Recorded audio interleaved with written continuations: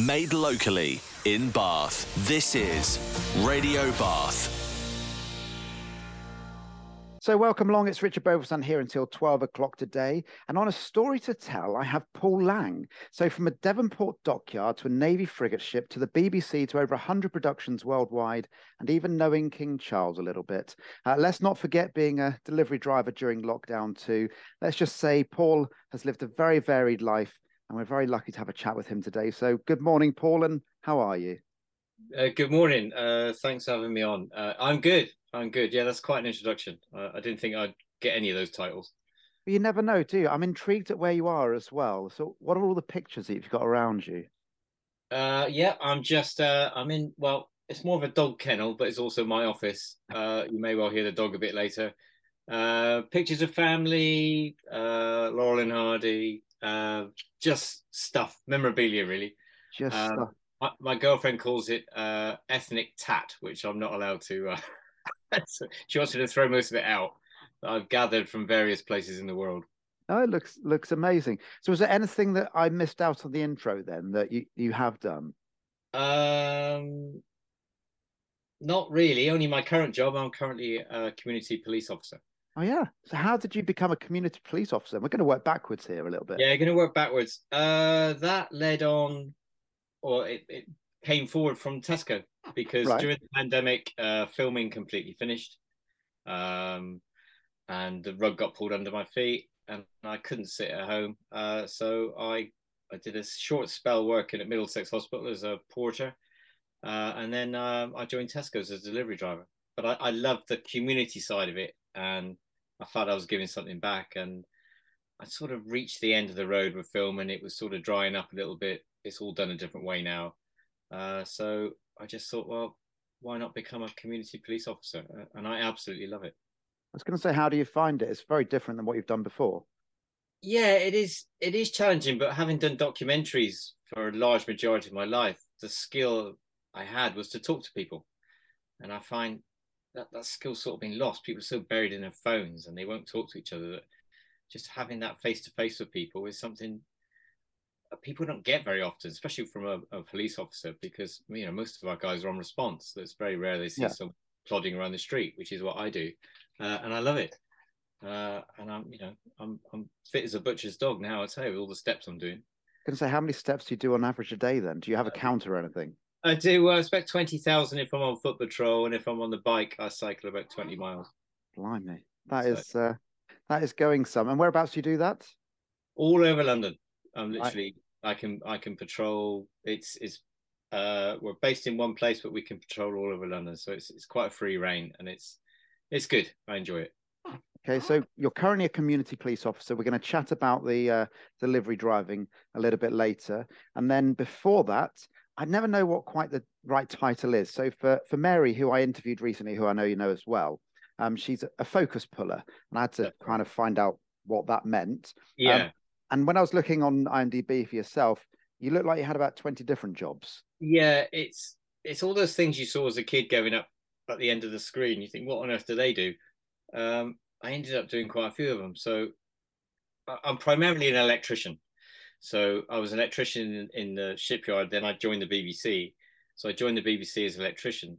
But on a film set, electricians are called best boys, gaffers, and that was what they are. And then I moved on to the camera department, became clapper loader, focus puller, camera operator. But I specialize in documentaries. So yes, I became an assistant cameraman on documentaries, and then became another title, DOP, director photographer on documentaries. Right. So, and in those days, it was all on film, 10-minute magazines. Yeah, I was reading that. Explain more about that. I didn't really understand it particularly, if I'm honest. Well, all the old pictures you see of a camera with the old reel on the top. Yeah. On documentaries is primarily 16 mil. It would last 10 minutes. So that focuses the mind on what you're going to shoot. Whereas, now you can stick a card in a camera, it can last up to 2 hours. So you just tend to shoot everything. Whereas the director would really have to focus on what they wanted. And also it was expensive. And, you could go away to, the Far East for 3 weeks and not know what you'd shot because you weren't going to get it developed until you got home. So it's sort of concentrated made you get it right. That's for sure. So do you feel now that the standards are not necessarily what they used to be? I think the standards are good. I mean, there's fantastic films and documentaries being made, but I think it's so accessible now, and I think people have accepted, without sort of putting people down, people have accepted lower standards. The good is still good, but I think there's so much material now. You know, you can wave your phone around and you can get it shown on TV. It doesn't even Yeah. have to be up the right way. They just put blurred edges left and right. Yeah. But you know, it's completely changed. The media's changed, so you know, and I changed with it. And you know, I decided to step out when I did. I just sort of, and also the crews were getting smaller, especially on documentaries. You go away with a sound man, an assistant cameraman, and a researcher, and now you know people are sometimes going out on their own, doing everything. Right. Which you know, there's no fun in that really. So when you were making documentaries, and say we'll talk about some more in detail later, was it the scenario that you were simply behind the camera, or were you doing much of the production behind it, or choosing what was being shot? How did that work? No, you would. I only tended to work with people I knew, directors I knew, which was great. So you sort of you can anticipate what they want. But a good director. Always remember I worked with Alan Parker once, and he said that the best director just works with people who know what they're doing and let them get on with it. So they don't micromanage. And I tended to work with directors who didn't do that, who were great, just trusted me to do what I did. And you get a sixth sense of what they want. So you finish the sequence, and then you say, well, what did we get? Have we got enough? And if you needed to do a bit more, you do a bit more. But And it's quite organic. yeah. So I know it's kind of almost a very difficult question to say. It's a bit like choosing your favorite child, but did you have a favorite director to work with, and why? Well, it's my. I'm gonna have to say my partner Lou. I met her on a film, and I've done lots of films with her. We've sort of roughed it in India and been all over the world. So, and it's that sixth sense that a lot of directors need a monitor to look at to see what's he doing, what's he doing. But you work with some directors who know what you're doing without looking at a monitor, and they just look at the action. And my partner does that, and I've worked with a few other directors who do that as well. They just trust you to get on with it, and they concentrate on what they're actually seeing. They're not looking at a monitor, so they're not detached from it, Right. which is the old-fashioned way of doing it. I mean, we never had monitors. Directors just used to look at the scene and the actors, Yeah. and then look across at the cameraman and say, "Was that any good?" And you just go, "Yes or no." And they would Um, then trust what you are saying. exactly, Yeah. exactly. So So that must be quite difficult, because I know for myself, so I'm a dance teacher normally, and I run a lot of the business by myself. My wife comes in, and she's also a dance teacher, and then we have what I like to discuss, professional discussions about yeah, how things are happening. yeah. Do you have many of those? Yeah, do have professional discussions. Uh, it's funny because I'm not I'm not the most technical, not the most technical cameraman there was. I find out what buttons I need to press. I don't need to know what all the buttons do because I'm old fashioned. I'm just get the exposure right, get the focus right, make a nice frame. I mean, I always said that it doesn't matter what you're shooting on; it all has to fit into that rectangle. It's either nice or it's not nice. And you could have the best camera in the world with the most expensive lenses in the world, but if you haven't framed it rightly, it's still going to look awful.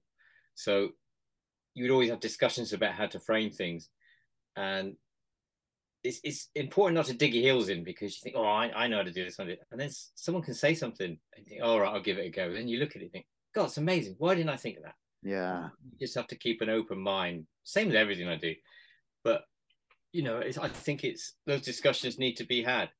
And I did enjoy it. I enjoyed having sort of happy mistakes, as it were. And you think, well, why don't we put him over there? Why doesn't he look out the other side of frame? And it worked. So But I was looking on your website, and obviously you've done a lot of the film stuff on there as well, but there's other things that you do as well. So it put on there about you're kind of like almost a little bit of a Forrest Gump type of character. So you enjoy your running too. I do enjoy my running. I love it. I discovered it in sort of 2016, I guess. I used to take the mick out of runners and they go past me and go, oh, what are they doing? And I got bitten by the bug. I'm not very fast, but I just love it. It's great for your headspace. You never feel worse when you get back. I never thought I'd run a marathon. I've run two, and I just loved it. I think the first time I ran the London Marathon, it was almost euphoric. It's you just find yourself welling up all the time. You think, I can't believe I'm doing this. Because as a kid, you see them going over Tower Bridge, and you see all the people running for charity. And I thought, my God, I'm here. I've done it. And I just wish all that public spirit that was bottled up at that time was kept, because it was amazing. And I was on a high for ages. I just the whole spirit of everyone, all there for a good cause, and I just thought it was amazing. And I know one of the major difficulties when you have a big event like that is that you do all the training for months beforehand. You then have the event, and I've had this when I've done dance competitions in the past, and then you have the whole of what do I do now? How did you get past that? Yeah, you do. You like you said with your dancing, you do have that what now moment, but you just keep running again, and you recover for a couple of weeks, and you go out and do another 5K or 10K, and you think, yeah, I remember why I like doing this, and then you just sort of look towards the next event. But it's just something. You get up in the morning, and you know what it's like. Sometimes you struggle with think, oh my God, am I going to put my trainers on and go out? As soon as you're out there running, you think, yeah, this is why. And it doesn't have to be very far, it doesn't have to be very fast, but you always come back feeling much better. And a part of that experience from doing the marathon always comes back. And it's you know it's, and you see people running sometimes with the t-shirt on at the marathon you ran, and you sort of give yourselves a thumbs up. And was there a charity you ran for as well? I ran for Amnesty the first time. I ran for Young Minds the second time. And I'm running currently for it's called the Dylan Strong Foundation, which is a young lad who passed away, and his parents started a charity to encourage hospitals to encourage kids to eat well, just to use nutrition as part of their well-being. So I might be running the Ealing Half Marathon dressed as a large broccoli in September. Okay, so that lends me to why a large broccoli? Well, because it's one of the characters. My partner directs Bobby Broccoli. Then they're trying to encourage kids to eat healthily, and I think they've got a big foam costume of a broccoli. So I'm going to try and purloin that and run around the streets of Ealing with that. The trouble is, I'm going to have to practice running in that. So it's going to be.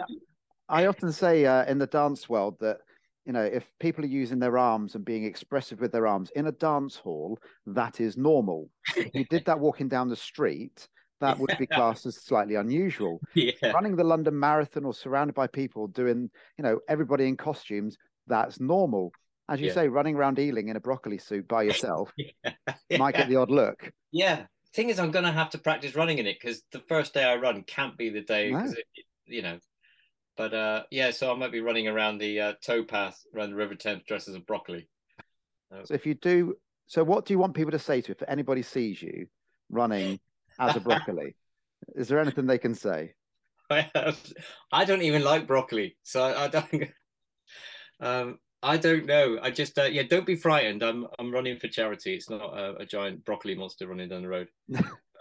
It's good. It's running is like a little escape, and it's good for your headspace. It always clears you up. That is amazing. And last thing I'm going to say in this little section here is we mentioned your dog earlier. So I believe you just qualified as a therapy dog. What is that? Yeah, it's probably the only exam she's ever going to pass in her life. It's a sort of scruffy cavapoo thing, and I take her down the care home near us, and I was worried she was going to be too barky or jumpy. She's full of energy, but the nurse down there said that they don't want a dog that just sits on the bed and goes to sleep. They want something that's active and stimulates people. Yeah. So Therapy Dogs Nationwide, who examined her, I had to take her down for an examination and a test, and they pulled her ears and pulled her tail and dropped a sandwich on the floor and see if she sort of go frantic. I think it's the best behaved she's ever been for an hour. She passed, and now she's going down to the care home whenever I can fit it in, which is great. I get just that as much out of it as the dog. Yeah.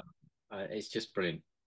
No, I know there's a number of local places in Trowbridge, which is where I'm based. Is that there's a number of volunteers that go in and help at the care homes, and I've heard a number of people saying how much they get out themselves of going in and playing games with people.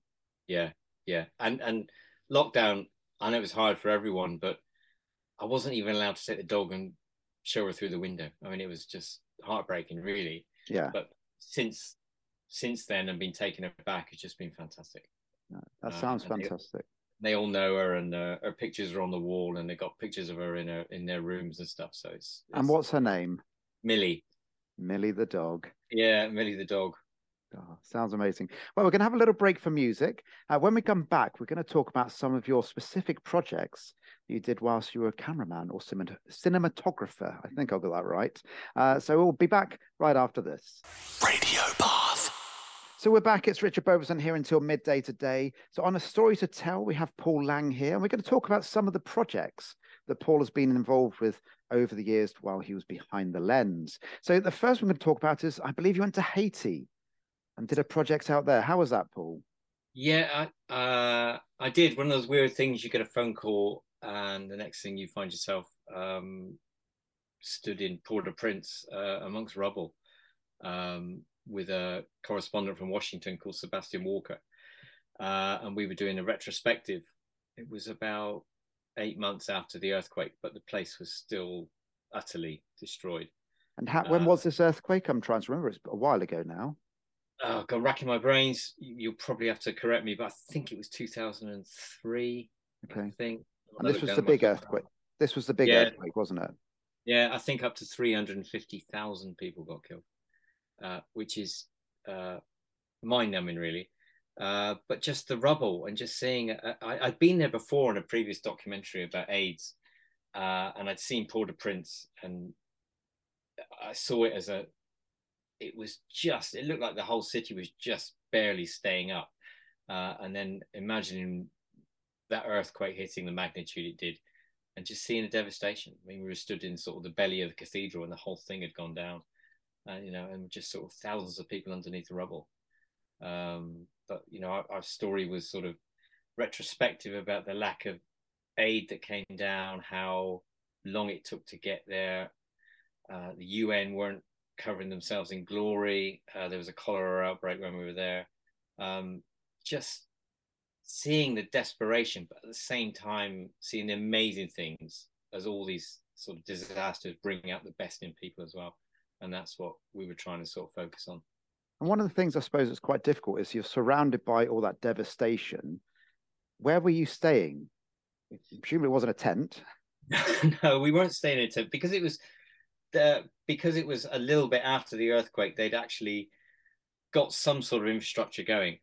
So we were staying further out of Port-au-Prince, where some buildings were still standing, and higher up.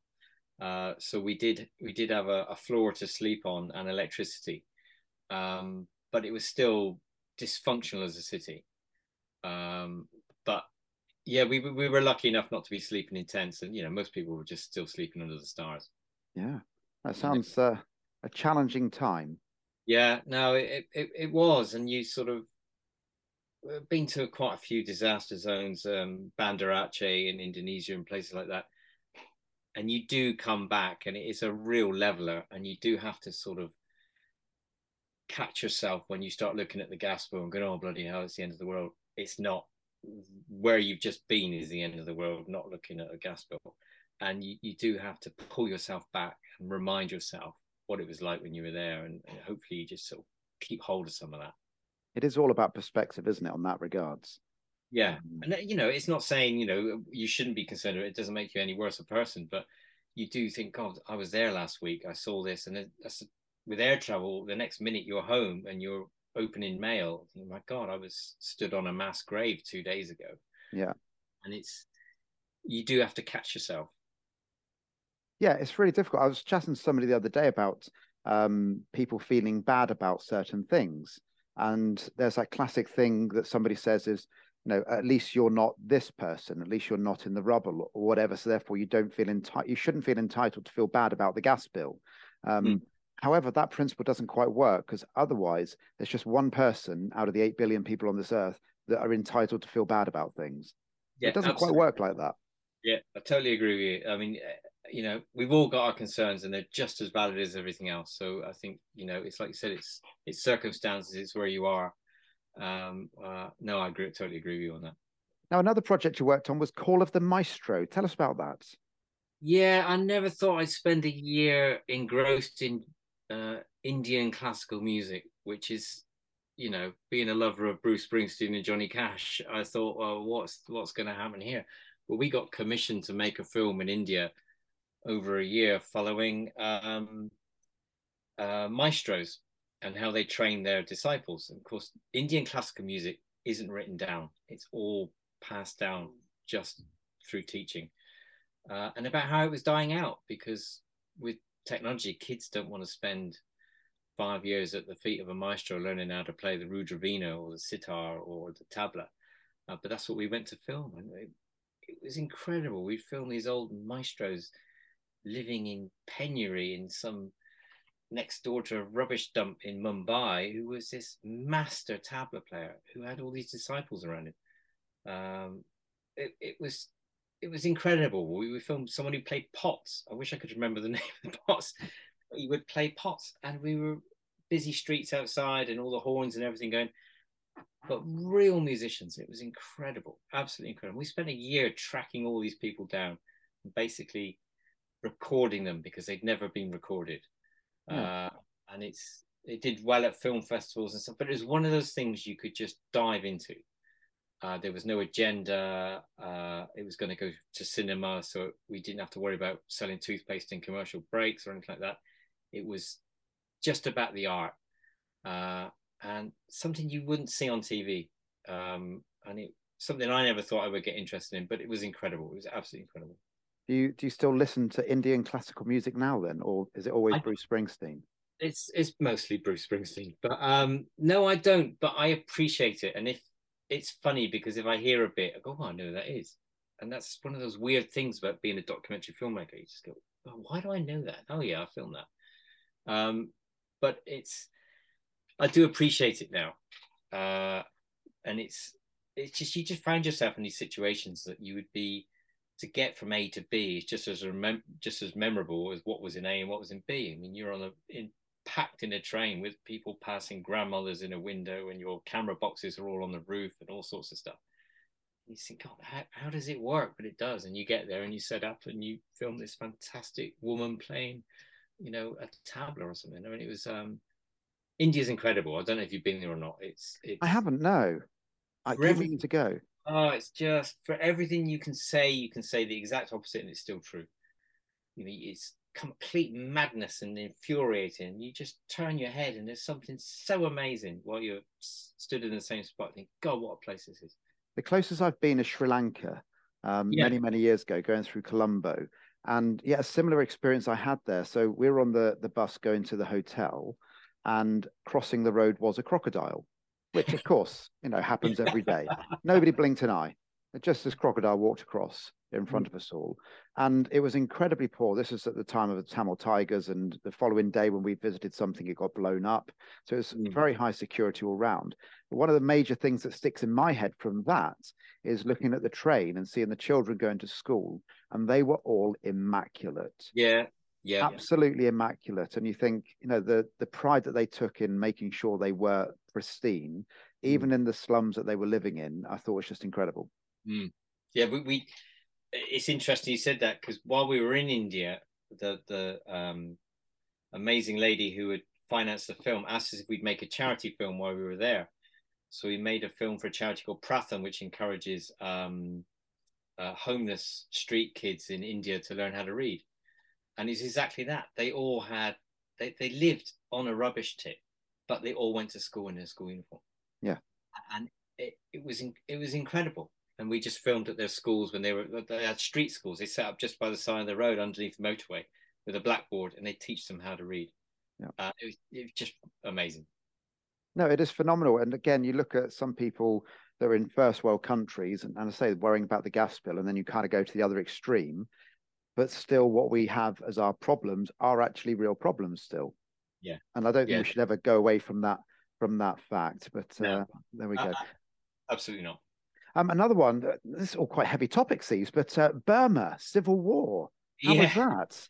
that was when I was at the BBC when I first started, and I was asked if I wanted to go to Burma as it was then. I think it was still called Burma. It wasn't called Miramar, but it was a history series for Time Watch, not to be connected or confused with Time Team, but it was a World War II film about how the Karen Indians helped us fight the Japanese in the Second World War, and the British government had said to them at the time, "You help us fight the Japanese, we'll get you your independence."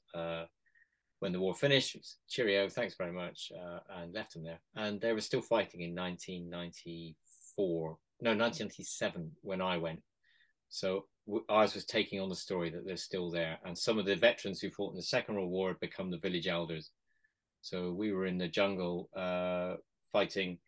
Well, we weren't fighting, we were filming them fighting the Burmese government. And it was incredible. It's just one of those things. You just sort of you're there in the middle of the jungle with all this stuff flying around, and you just pinch yourself and you think, well, what? How did this happen?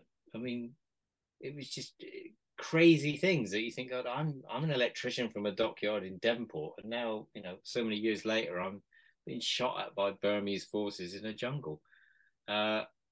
And it's weird. And the next day you come back and you go on another film and you're filming horrible histories with Ratus, and it's just one of those weird things. Do you ever have those moments? I talked to my big three children who are all teenagers, and I call it the smell the roses moment, where you just kind of lay back on a field and look up and just smell the roses and take it in effectively.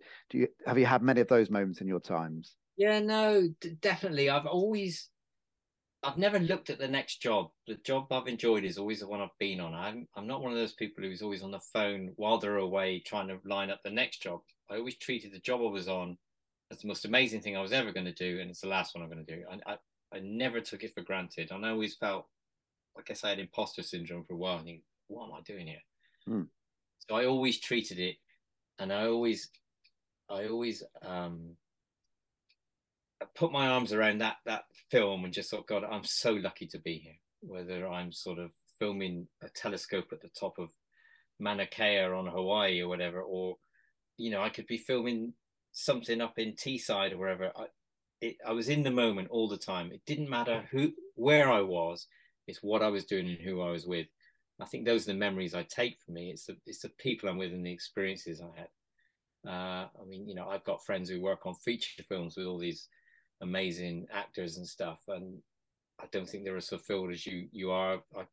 Filming, some of the documentaries I did with no money, sleeping two to a room. But I always threw myself at what I was doing and treated it as my last film. It sounds amazing. I know when I spoke to Mary, she was never sure about what was going to happen next, and it sounds like it is that industry, whatever happens. Well, we're going to chat about a few more projects when we come back after the break, including documentary you made with King Charles as well, or Prince Charles as he was back then. So we'll be back after this. This is Radio Bath. Right, we're back with Paul Lang. It's Richard Beauvoisin here until midday today. A story to tell is what we've got, of course, here on Radio Bath. And we're going to talk about a few other projects for you now, Paul. Okay, so first one we're going to chat about is Life on the Limit. Tell us what that was all about. Yeah, a Formula One film about how safety changed during the 70s and 80s for the Americans, which is always a slightly different experience than working for the Brits. In what way? We've got a phrase, I'm not sure you've heard it. They tend to dig all day in a flower pot. They can make something really, really easy, really, really difficult very quickly. And they love surrounding themselves in kit and boxes and stuff. And if there's a harder way to do it, they do tend to do it. That's my experience on documentaries. So it was interesting. We fly all the way to Monaco or Abu Dhabi, and normally with a British production, you'd be sort of micromanaged, and there'd be lots of stuff to do. Whereas you go there, and it would just be so, well, this guy might turn up, he might not. Maybe we'll do him in Bahrain next month. Well, I'm not used to working like that, and it's so many fingers and so many pies, and it's so many chiefs. So One Life on the Limit was a bit like that. I did interview some very interesting people, and I loved it. I'm not really into Formula One, but I found the history of it very interesting. Interviewing the people I remember: Emerson Fittipaldi, Jody Scheckter, Jackie Stewart, people I remember sitting down with my dad and watching race around a racing track. And that I found really interesting. But the sort of the politics of working on an American film is completely different to a British film. I'm trying to work out, because I've seen that type of thing. I think I watched the Ayrton Senna one, and also the rivalry between back in the 70s. There was a few drivers had different rivalries, and again, the safety aspect of it was so different back then, and so many more drivers were dying. Yeah, that's right. And there was I'm gonna get his name. I think it was Sid Watkins, who was a doctor, who changed safety completely, because they didn't have any barriers on them. They were driving around circuit in Germany with trees on the side of the road. Yeah. And at that time, they didn't have, I think they're called monocoque, with all the proper safety on the where the driver sits. There was none of that. They were basically driving around in bombs. The fuel was all around them. And they were living the playboy lifestyle. There's a fantastic story of James Hunt. They had to find him before the race, sober him up, stick him in the car. But it's also corporate now. But there's nothing better doing a documentary than sat down with somebody who's absolutely fascinating, whether it's a war veteran, a racing driver, or somebody who normally starts things off by saying, well, I've got nothing to say. And then you just sit spellbound by them. And that's why I loved working on history programs, because the war veterans and the people who'd experienced stuff, I just felt a privilege to be there turning a camera on in front of them. And that's the privilege of being a documentary cameraman. I mean, I never took it for granted. I say just Formula One was one thing, and then you go off and do something else, and you think, well, I know a little bit more about Formula One than I did now. You're learning something every time, aren't you, as well? And that's a nice thing. A bit like for myself doing these interviews, I'm learning so many things from so many amazingly interesting people. It broadens your own knowledge. I mean, I didn't want to sound so I was putting the Americans down, but they do work in a completely different way. I mean, I know that I've taught myself out of jobs because I've been sat in the interview going, we don't need that. We don't need that. I can do that cheaper. And then you just see them looking at you thinking, does this guy know what he's doing? Whereas I know that I can walk into a room and the first thing I'll do is switch the lights out. And if the natural light's really nice, I'll go, well, turn over. We don't need to surround this person in lights. Yeah. It just phases them. But, they have a way of doing things, and, we have a way of doing things. And then luckily I learned off some really good DOPs at Ealing Studios who were very minimal. And it's fantastic. They go in the dance world, we call it cutting out the noise. Repeat that. We call it cutting out the noise. Yeah. So if a sentence can be short, keep it short. Yeah. Yeah. And then whatever you're saying comes across clearly. Yeah. No, I get it. I absolutely get it. So another project you worked on was how the universe works. Now, I'm fascinated about how the universe does work, and it still blows my mind to think that we are such a small little planet in such a big place. How did you get into that then, and how did that go? Oh, I loved it. I did about 3 series of it, and I always came back. Most of it was in America. I always came back scratching my head, knowing less than I did when I went. Like we'd spend 2.5 weeks in America talking about dark matter, and I still don't know what it is, or dark energy. I still don't know what that is. But you interview some of the most amazing people and go to NASA, JPL, all these scientists all over the place, trying to explain the unexplainable. And I loved the vastness of it, about how they couldn't actually describe how big something was or how powerful something was. And you go away and you do a whole episode on supermassive black holes and event horizons and spaghettification. You come back just scratching your head going, my God, what was that about? But it's fascinating. It's absolutely fascinating. And people who are so excited about science and some great directors who just threw themselves at it. I mean, it's still out there. I see it come up on Netflix and all this kind. I think, oh, I worked on that. I think people have this fascination with all that stuff, about exoplanets and stuff I'd never heard of, but you would just sort of deep dive into this, and they really didn't dumb it down. It really was complicated, but I loved it. I loved trying to get my head around it. But do you watch any of your stuff back that you've worked on? Yeah, sometimes I do. It's funny, some stuff just pops up every now and again, and it's sort of, you see it on Netflix or lots of Amazon or something. So, oh, that's a series I worked on, and you have a little quick look and think, oh, I remember that. I remember where I was. But it's like I've said before. I remember the people more than the program, as it were. I remember the scientist I was interviewing or the astronaut I interviewed. My memory couldn't recall what episode that was. I just remember that person. Yeah, I mean, this has been recorded in June 2023, and England have just lost the first game of Ashes cricket, unfortunately. And they interviewed Pat Cummins, who was the star batsman at the end of Australia's innings. And they said to him, did you plan to do this? Did you plan to do that? And he generally said the words, I can't remember any of it. And he couldn't remember a thing. He was just in the moment doing it, but he couldn't remember anything. No, I'm getting worse as well. Just sort of, you reminded me of some of the stuff I've worked on. Oh God, yeah, I did do that. It's it's a real trip down memory lane. Now, the last one we're going to chat about very briefly on this one is the wonderful world of Len Goodman. So you did a program with Len. How was sadly no longer with us, but how was Len? I know, very sad he's not with us. A true gentleman. I never followed strictly, but obviously knew who he was. And I hadn't done a Who Do You Think You Are before. And when I was asked by a director I worked with a lot, Michael Wadding, who's a very, very good friend, asked me to do it. And he said it was Len Goodman. And we were just excited because he just thought, God, he's a national treasure, I guess. Yeah. He was brilliant. And you found out his heritage was from Poland. One of his great uncles was a Polish lancer in the cavalry, and his family were weavers in the East End. But he was just one of those genuine people that we'd be walking around the East End, and he would always stop and talk to someone, and he'd always sign autographs. He'd always have a picture taken. He wasn't at all grand, and it was hard going anywhere with him because he was always stopping. But what a gentleman! And we filmed at his dance club or his dance academy. That was incredible, absolutely fantastic.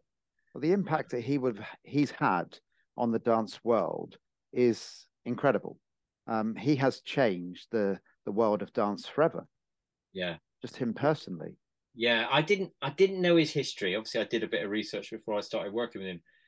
But it's only when you look back how long, because he didn't start till later in life, did he? No. The TV side. I don't think he started. What was in his 50s even before he started the TV side of it. But he just took to it. I mean, he was a natural on camera. Very funny. We did a little video in our dance class. So this is just the day after he sadly passed away, and we did a little video. And when we count in 5, 6, 7, 8, and then you start. So I got the class. I filmed the class, and I went, right, we're just going to do this. So we went 5, 6, and then everyone just shouted 7, and then 8, and then we started dancing. And it's one of those popular videos I've put out there in years. Brilliant. And people will remember him. It's like my parents, funny because they sort of, when I was filming, never knew where I was, what I was doing. But I told them I was working with Len Goodman, and it was, then they're telling everyone I'm working with Len Goodman. Doesn't matter that I'm in Haiti or in a war zone. I'm working with Len Goodman. It's fantastic. And I can see why. I mean, he was just such a gentleman, and one of those very memorable films. You just look forward to getting up in the morning and going to work with him. There are some people that you walk into a room and they bring light to a room. And I always got the impression Len was one of those. Yeah, he was. And he always had time. And he was just genuinely funny. And he wouldn't make it hard work. I mean, he was fantastic. Very professional as well. Yeah, I thought it was amazing. Well, we're going to have another little break. When we come back, we're going to talk about your documentary that you made with Prince at the time, but now King. Charles. So we'll be right back after this. Made locally in Bath. This is Radio Bath. Radio Bath. Right, we're back with Paul Lang. It's Richard Beauvoisin here until midday today. So we're going to talk about a documentary that you made with, at the time, Prince, but now King Charles. So I believe it was called Inside the Duchy of Cornwall. Is that correct? Yeah, that's right. I only got involved in a little bit of it, but as the way of these documentaries, they only allow certain people in. So most of it have been shot by the director, who's also a very good cameraman, Charlie Clay. But they had a major interview to do up at Balmoral, and I got the call to fly up and do it. I'm going to say, how did you get involved with it? It's like you get the call, effectively. Well, I knew Charlie from before, the director, and we had a good relationship. And he said I was quite relaxed and unflappable, and that's what he wanted on the day. He didn't want, but that's easier said than done. So yeah, Charlie asked if I'd do it, and I'm up for a challenge. So off I went.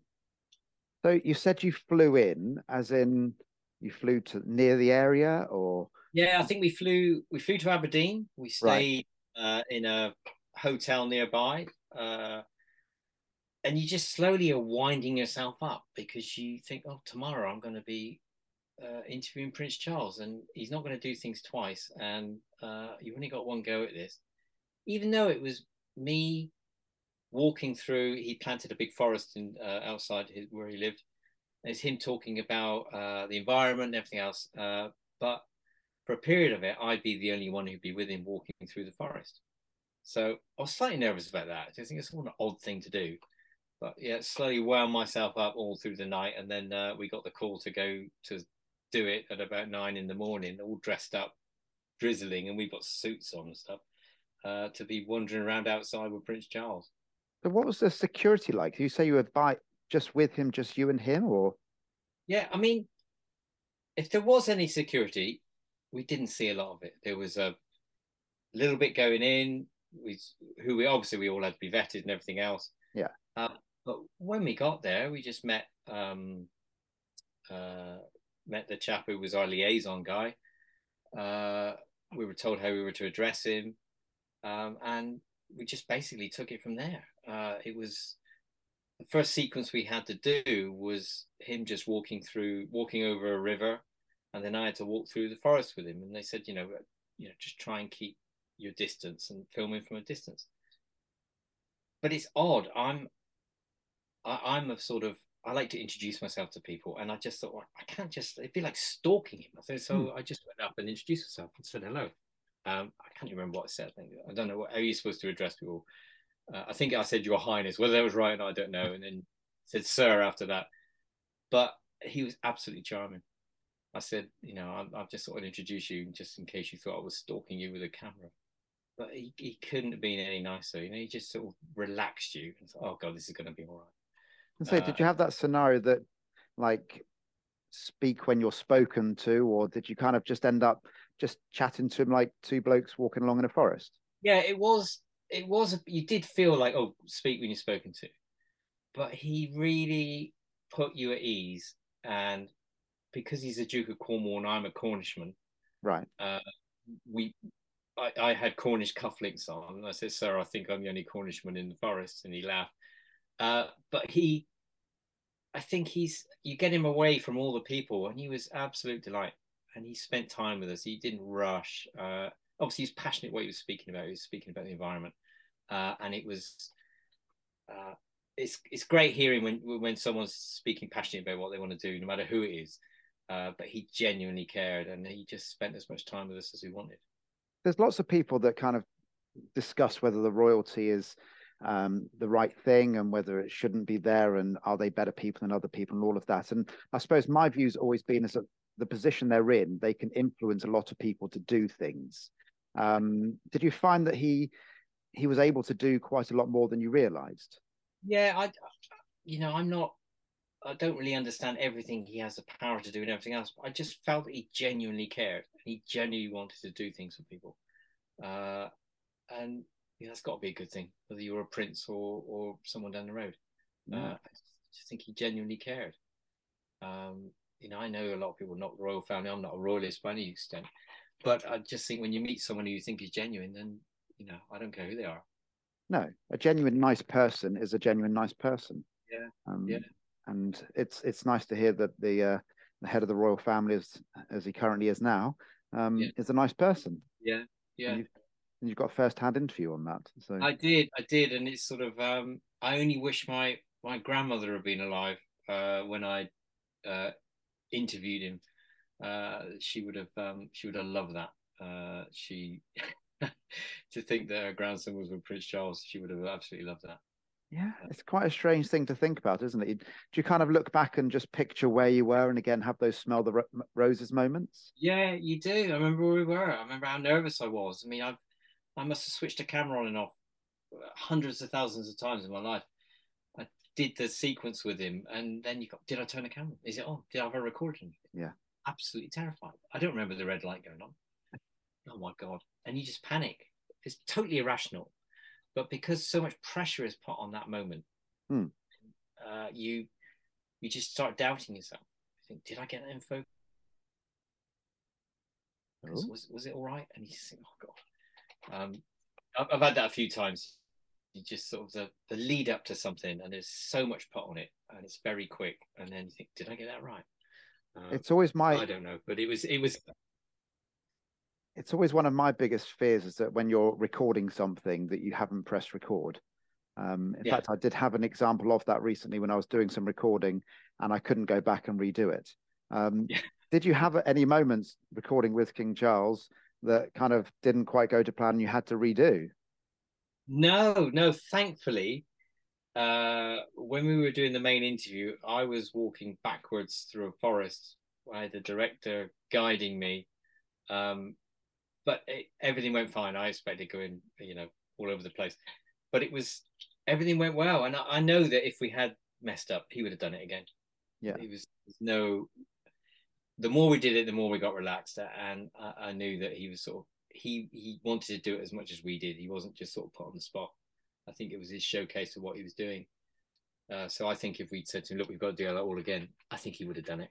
And I suppose that's the difference, isn't it? He's not recording something which he's been told or said, you really should do this. It was something he felt passionate about himself. So it wasn't, I assume he doesn't get paid for doing that type of thing, but it's just something he wanted to do. Yeah. And I know that I don't think that Charlie had given him the questions before. So Okay. he was quite he knew what the themes were going to be, but Charlie wasn't there to trip him up anyway. It was about the environment. He was never going to sort of go down any other road. But like you're doing, it just makes it more spontaneous, and he was happy to do that. So yeah, no, I think it's much more of as an interview. If you have that conversation, it feels more natural, so it's more fun as well. So if you had to choose the most pressurized scenario, so you were in the Amazon, the slums, Iraq, or interviewing the King of England, which was the most pressurized? it's got to be doing Prince Charles, I think. Okay. Yeah, just yeah, because you use all the other scenarios, you can possibly do things again, but yeah, having one go at that in Balmoral and the pressure that was put on it, it was the big interview for the whole series, and yeah, I did feel that one a little bit. Well, you managed to do it, which is always a good thing. I did manage to do it. Yeah, I might have had a lager after the end of it. Just the one lager. Yeah. We're going to have another little break for music. And when we come back, we're going to change tact ever so slightly and talk about what you actually got up to during COVID. So I'll be back after this. Made locally in Bath. This is Radio Bath. So we're back with Paul Lang. We're now going to talk about times during COVID. And Paul has written a book all about the fact that he went from being a cameraman to being a delivery driver. Now, for those that aren't aware, I'm a dance teacher, and I actually had a very, very similar experience, and I became a delivery driver too. So, Paul, the first thing I'm going to ask you is, how did you feel when business effectively shut down overnight? Yeah, probably like you really felt like the rug was pulled under your feet, and you think, I cannot sit at home for how long this is going to take, penniless, watching daytime telly. I've got to do something. So Yeah, like you. I took up delivery driving at Tesco, which was incredible. I think it was a big turning point in my life, funnily enough. In It, what way? that it was sort of apocalyptic at the beginning, wasn't it? It was the streets were empty. It was like a Danny Boyle film. Hmm. People locked in, and you're driving around delivering hobnobs and peanuts to people. I think this is just surreal. It is just surreal. I'm driving through sort of this sort of Hollywood set of empty streets, and I'm delivering people shopping, Yeah. and I loved it. I absolutely loved it. I felt totally privileged to be doing it. That I was allowed out. I was allowed to do a job, and I'd be the only people would see week on end, uh, especially when it was hot in that first summer. Hmm. I'd keep my distance. I'd drop the bags up the front, and you just have chats with people, and you knew they didn't want you to go because you're the only contact that they've had with anyone. And it was amazing, absolutely amazing. And all the things I've done as a documentary cameraman, I found that experience totally life changing for me. You go to the other side of the world, you see this, you see that. It's all here in this country. You've got also I'd be delivering 4 crates of champagne to somebody during lockdown for one person. Then my next delivery would be around the corner to a housing estate, and I'd be delivering crisps to somebody in a bucket. And you think this is just either ends of the spectrum. Some people going through lockdown with champagne, and some people really hanging on by the skin of their teeth. And I felt humbled by it, totally humbled by it, and I loved it. I absolutely loved it. How strange was it for you? Because, as a filmmaker, it's going to be reasonably well paid, I would guess. And then being a delivery driver, it's not that well paid. How did it feel when you kind of got your pay packet and you're like, oh, Yeah, it's. I'm not going to lie, it was a bit of a struggle, but it's. I enjoyed the work so much, and I put a little bit in my book about this. I remember getting a call. I was waiting for a delivery. It was first thing in the morning. My first delivery was 6:30, and I was waiting. And I had a call that time of the morning for someone asking me to do a filming job that had come up and having to follow COVID rules and everything else. And they said, "Oh, we won't tell them what you're doing now, just in case they ask." Uh, and I just felt like saying, "Well, why not? This hmm, is the first real work I've done all my life. I mean, I'm apart from the shipyard. It's such a privilege doing documentary work. I'm getting up at 4:30 in the morning delivering groceries." And they say, "Well, we won't tell anybody what you're doing now." Why not? why This not? is proper life, and Yeah. I felt so detached from it all at that point. I thought I don't want to be doing that anyway. And I love Uh, the fact that it's all about perspective. So I was doing the delivery driving to Star Wars, and yeah, I had to be in at 6:30 in the morning to load the van up, ready to go out. I was delivering frozen food to the elderly people. And again, I was the only person they would see yeah. that week sometimes. And Mhm. it was, yeah, you just have that chat with them from a distance, and you'd be the highlight of the day. Mhm.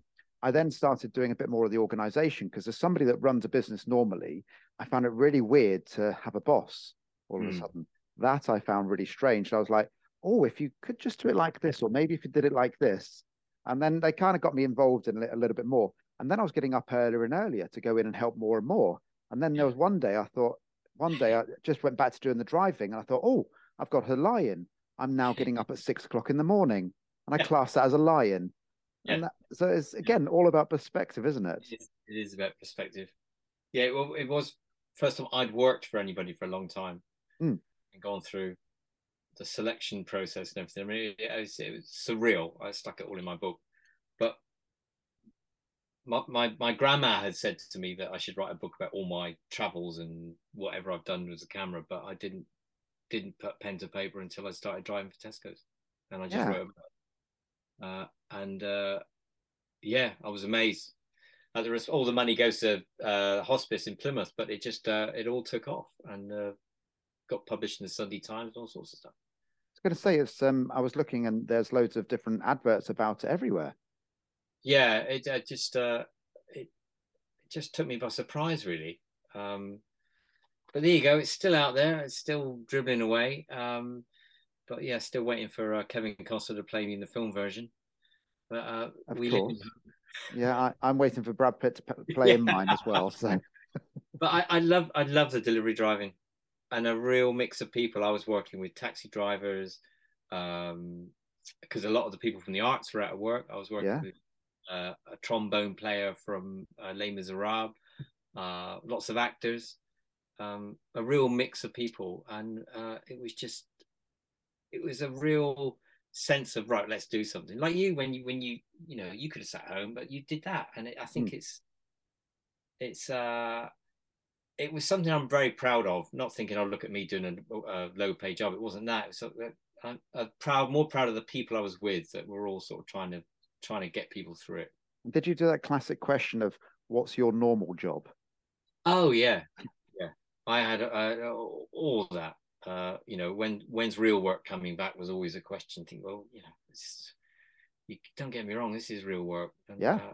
what it's what turned me around. Really, it's why I didn't really want to go back to filming. I was going to ask that actually. So, you were asked during when you were doing your delivery driving, here's another project. Have you hung up your camera for good? Yeah, I think I have. I'll still do bits and pieces. If somebody asks me to do something for charity, or if my partner wants me to do something, I will. But I don't miss it. I miss the people. I miss the people I interview, but I don't miss the whole TV side of it. And it's gone down a different way now. It's not 35 years ago at the BBC anymore. Uh, so and I love what I'm doing now. I love the community side of it, and it's I still get it now. Say, oh, what did you used to do? And Mm. I'm working with all sorts of people. I'm working with sort of physics engineer now, and all sorts of people. But it was the same at Tesco's, that all sorts of people and all walks of life, and that's what I liked about it. And would you go back to delivery driving if you had to? No, it was hopefully what I'm doing now will see me out. But no, actually, would I? I would maybe think about it, but well, it's hard work. It is really hard work, actually. Certainly that first, the April to June time when it was boiling hot, our vans were not air conditioned, No. and we were doing 10, 12-hour days because, we were really busy because we were the only things that could supply people food. So Yeah. we were maxed out and doing loads and loads of stuff. Yeah. And it was long, hard days. And I have full respect for everybody that does it. Yeah. I wouldn't want to do it again. No. Um, I remember coming home from work during the hot time we had there, and I'd been delivering up flats in Notting Hill. Crates of water is all people wanted at the time. hmm. Crates of it. And I just remember coming out absolutely exhausted. And I remember saying to Lou, this is the hardest day work I've ever done in my life. Yeah. I just hold my hand up to all those people who do that day in, day out. Just think they should be respected.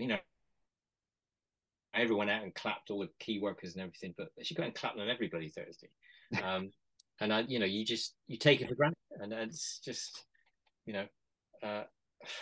it's funny because on when I'm out and about now, I see the odd Tesco van go past, and I recognise the drivers. I always wave at them. They say, "Why is this policeman waving at me?" I also ended up in the call center a little bit as well. Oh, did Yeah, you? so I had it all set up at home, and so the days I wasn't delivery driving, I would also do the call center. Some days I'd do a bit of both. So yeah, I got right into my telephone voice at that Did you? stage. Did you? I'm glad I Yeah, didn't end up at the call center in Tesco. That would have been too stressful. yeah, and it was quite stressful at times. Yeah. You're trying to do a variety of different things, and again, I think the strange thing that we had back in those days is that normally, the company I worked for has amazing organization, and if you do that job, you go out for a month beforehand and you sit with somebody and you train and you learn how to do it all. I went out. I, they needed people. I was available. I did it, and you just kind of learn on the job. But they trained me very well in the end. But Yeah. it was really difficult to start with because you're just kind of making it up as you go along. Yeah. Yeah. You do. You're right. Looking back on it, I did enjoy it. A hell of an experience. Yeah. I think we both look back on it with fond memories, but both happy not to do it again. Yeah, it was hard work. That's especially at my age. Indeed. Um, so we're going to come back. We're going to come back. Nobody gets away with a quick fire round. So yeah, we're going to come back after the break with Paul for the quick fire round after this. Locally made. This is Radio Bath. Right, it's time for the last link then with Paul, and it's the quick fire round. Everybody's always really nervous about this round. How do you feel about it, Paul? Yeah, everybody's nervous, so am I. How quick do I have to be with the quick fire round? You don't have to be that quick. It's still Yeah. relaxed. They're just quick questions. It's Oh, nothing that okay. big. You'll be fine. I promise you that. Right, Brilliant. here's the first question. Everybody gets to know the first question, but the rest of them, they don't get to know. So what is your favorite ice cream? It's got to be just Cornish vanilla. Cornish vanilla from a Cornish man. Mhm. Yeah, very good. Are you tidy or messy? Tidy. Tidy. Is that Yeah. what your partner will tell you? When I was a cameraman, my boxes had to be lined up at the departure gate. They couldn't be messy. Do you know what? I have a lighting engineer that works for me as well as a DJ. And whenever he packs up the DJing box at the end of the night, it's like a work of art. Yeah. It really is. Every Yeah. cable is just beautifully placed in there. When I do it, just like Yeah. a jumble. Can't do it. No, nothing like a messy cable. I'm with him all the way on that one. It's got to be Yeah, coiled up properly. he's very good. Love or hate roller coasters? Uh, Love it. I'm a bit of a thrill seeker. Very good. When did you last go? God, I haven't been on a roller coaster for ages, but I do remember seeing one with all the twists and turns going, yeah, I'll have a go at that. I've just been to Thorpe Park actually, and I have the simple trick of taking a travel sickness pill, and therefore I feel okay. And I went and didn't feel sick once. So Yeah, I used to be a bit of a thrill seeker when I was younger. As I've got older, it's worn off a bit. I used to bungee jump and all that nonsense. oh, did you? Okay, where did you Flying. bungee jump then? New Zealand. Okay. Yeah. So I committed last month when I was interviewing the Children's Hospice that next year, which is my 50th birthday year, that I'm going to do a skydive for their charity. Good lad. So and I hate heights. I'm Oh, there you ex-RAF, go. but yeah. But, Oh, brilliant. so yeah, we'll see. Do you hang your toilet roll over the top or behind the back? Oh, over the top every time. Yeah. I've Don't been ask me amazed. why. Don't ask me why. But if I see it the other way around, I will turn it around. Will you? If you go to somebody else's house, No, no, no. I'm not good at do you somebody's turn it house. round? No, I don't. Well, why do I do that? I don't know. It's I just generally have. I've gone to somebody's house round the wrong way, which is round the back for me, and I've yeah, turned it round. yeah. Yeah, but that's the world I live in. Um, do you eat your chocolate if you like chocolate? Do you eat your chocolate from the fridge or from the cupboard? Oh, fridge. Fridge. Yeah. Why? It's got to be a bit crunchy and cold and not melting away. Yeah, I'm with you on that one. Do you make your bed in the morning? If I'm the last up, then yes. If I'm Okay, an early shift, no, because I leave at 4:30 in the morning. fair enough. No, I'm good around the house, shall we say? Okay, and are there follow-up question to that? Are there any cushions on your bed outside of the pillows? No, Oh, controversially, there are two cushions behind the pillows, okay. which get taken off and put on the floor before we go to bed. Well, that's the same principle. Yeah, yeah, exactly. Yeah, I'm still yet to understand why. yeah, Apart no, from it looks pretty. They get put there, you leave the room, you come back yeah, in the room, you take them off. I know. Just a trip hazard on the floor.